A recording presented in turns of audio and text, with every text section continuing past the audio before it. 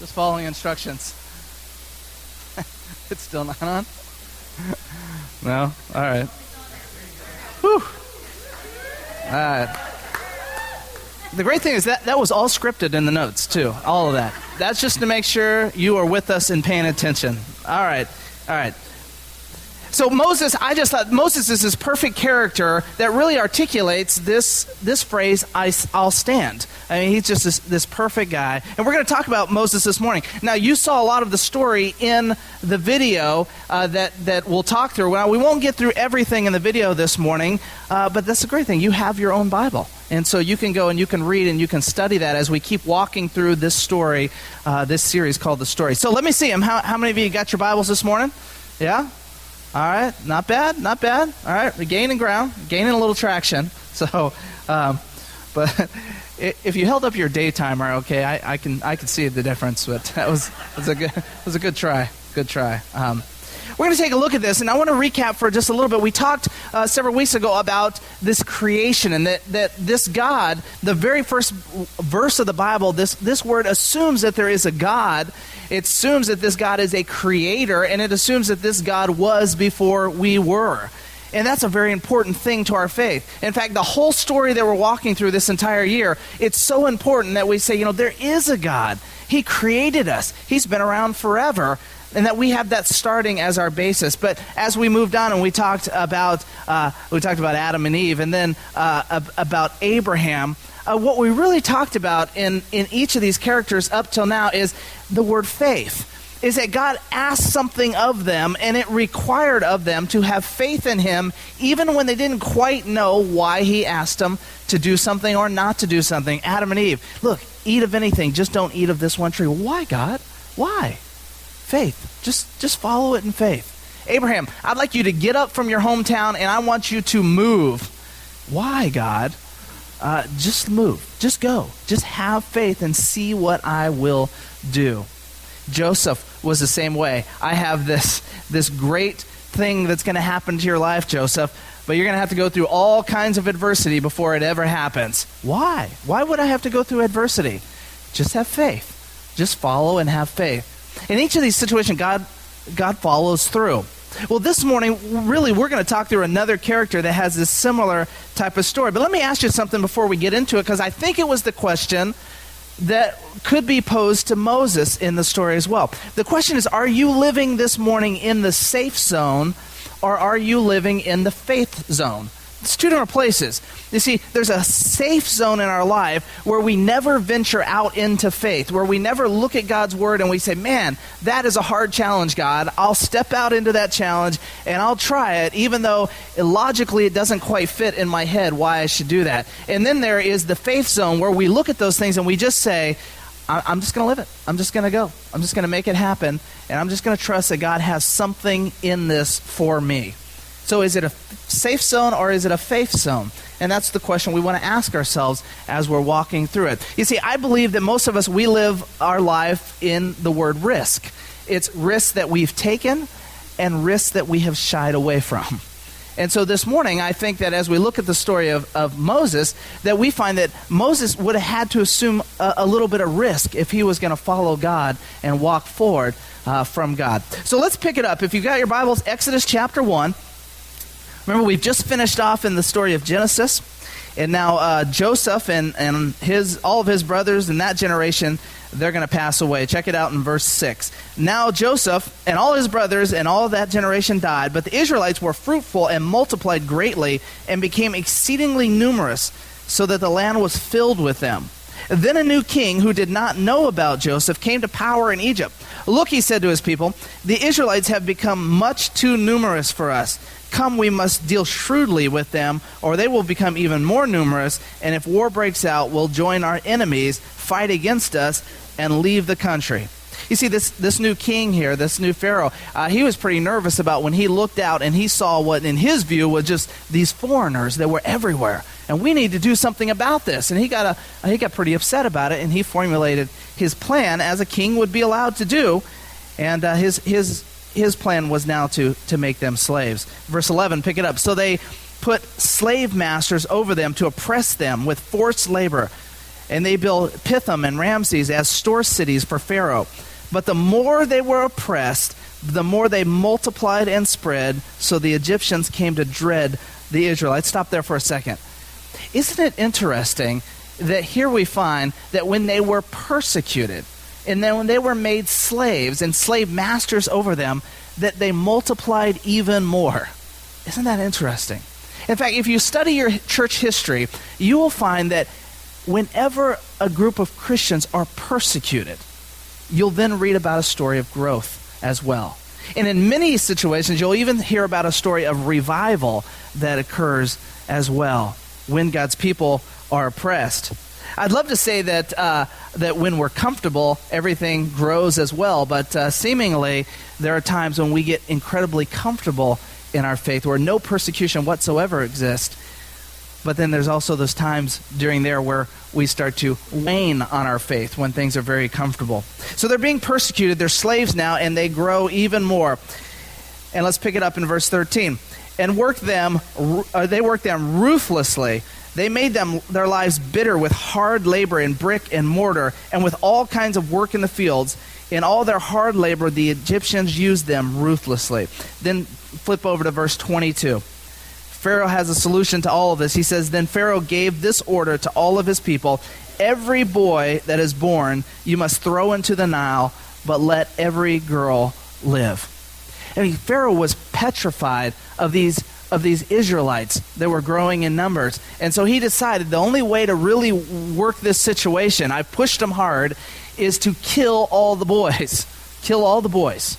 And then none of these boys will grow up and be numerous here. Now he's going to keep the women around, but he's going to destroy all the males in this situation. He had already tried it actually once with the midwives, and the midwives said, no, we're not going to do that. And they follow God. And so he takes matters in his own hand, throwing every boy into the Nile. But we learn in this story what happens in chapter 2, that this one baby is spared when the mother puts the baby in a basket and sets the basket afloat on the Nile River. And who should come along with it but the daughter of Pharaoh, who comes along and finds this baby and takes the baby in as her own and raises this kid as her own. The most amazing thing, if you haven't read this story and you don't know all the details of it, is when she was looking for somebody to nurse the baby, it's actually Moses' mom that is brought in. And so Moses' mom even has the blessing of watching this child grow up, at least at the early ages. And so Moses, we find, grows up in Pharaoh's house. Now think about it. Pharaoh puts an order to kill all these babies, and then now there is a baby growing up in his house. He's grandpa here to this baby now growing up in his house. But we find that Moses grows and has great favor in Pharaoh's house. In fact, all we know is that when Moses grows up, he grows up and he's treated pretty much like another son. And that he's cared for, he gets the best education, he gets all of the best food and whatever else. He grows up in this life of privilege. Now let me ask you, would you ever want to leave that type of life? Would you want to leave that? Think about the times in your life when you've struggled salary-wise and you were just hoping at some point in time that you would be making more money, right? And finally one day it comes. You get the raise, or you get the different job and more income and stuff. Did you ever sit and think, I appreciate the greater check, but I'd really like to go back to the struggling. I'd really like to go back to when there was less. I'd like to go back to the unemployed state. We don't think that. Why would Moses then ever want to live this? I mean, this is a nice, comfortable life. But we find for Moses that one day, as he's looking out and he's watching the slave masters and he's watching them treat the way they treat the Israelites, his brothers, and as he looks out and he sees these, something snaps within him. Now remember, Moses at this time, he's a grown man. He's seen this for many, many, many years. And something about this day, though, snaps within him, and he sees this person being treated harshly, and he ends up killing the Egyptian that's doing the beating. Killing him, he buries the body in the sand. The next day he comes back to some Israelites that are now arguing, that brother against brother here. And he says, hey, why are you arguing? What are you doing? And he learns that even these Israelites have heard of what he's done and they even are fearful that he might do the same to him. And we find that Moses, he flees, he runs. You see, Moses took an incredible risk when he looked out to even have pity on a fellow Israelite who's being beat. He took a great risk here. We know it was a great risk because what we learned that Pharaoh's response was that his anger burned in him in chapter 4, that his anger burned so much in him that he wanted to now kill Moses, this young boy that grew up into a man in his household. And now he wants to kill Moses. So Moses flees, right? He goes out to Midian, and he hangs out here in Midian, and we find that he comes to the rescue of these ladies who are out going to a watering well, and he comes to the rescue of them, and because they're being threatened by some bullies out there, and so he takes care of it.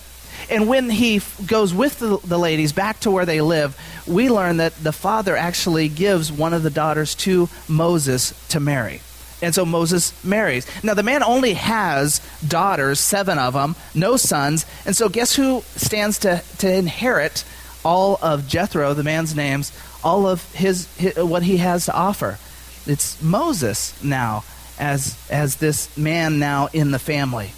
And so if Moses now has worked himself into this position where he's now married, now they have a child, and he stands to inherit all that Jethro has to offer, that becomes a second pretty comfortable life. You would ask the question, why would he ever take any risk to get out of that comfortable life once again?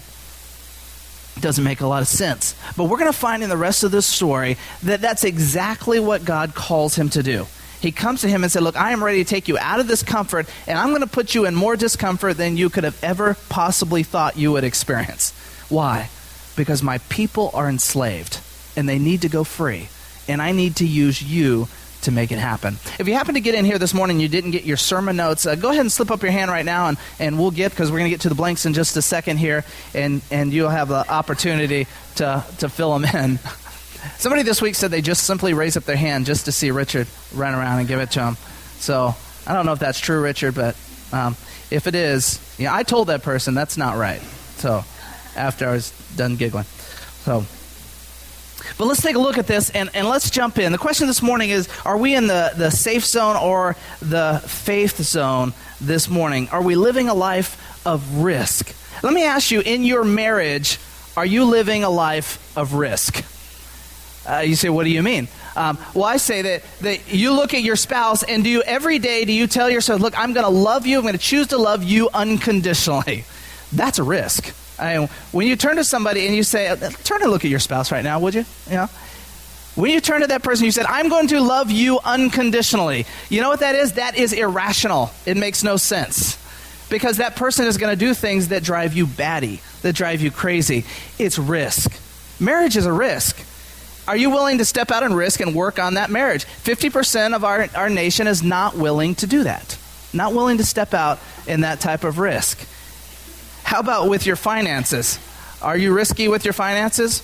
Now, when I say risky with your finances, I don't mean, you're out there gambling and betting at night, hoping maybe it'll pay off, one in multiple million chances of that lotto. So, I'm going to pump my paycheck into it. That's not what I'm talking about, risk. All right?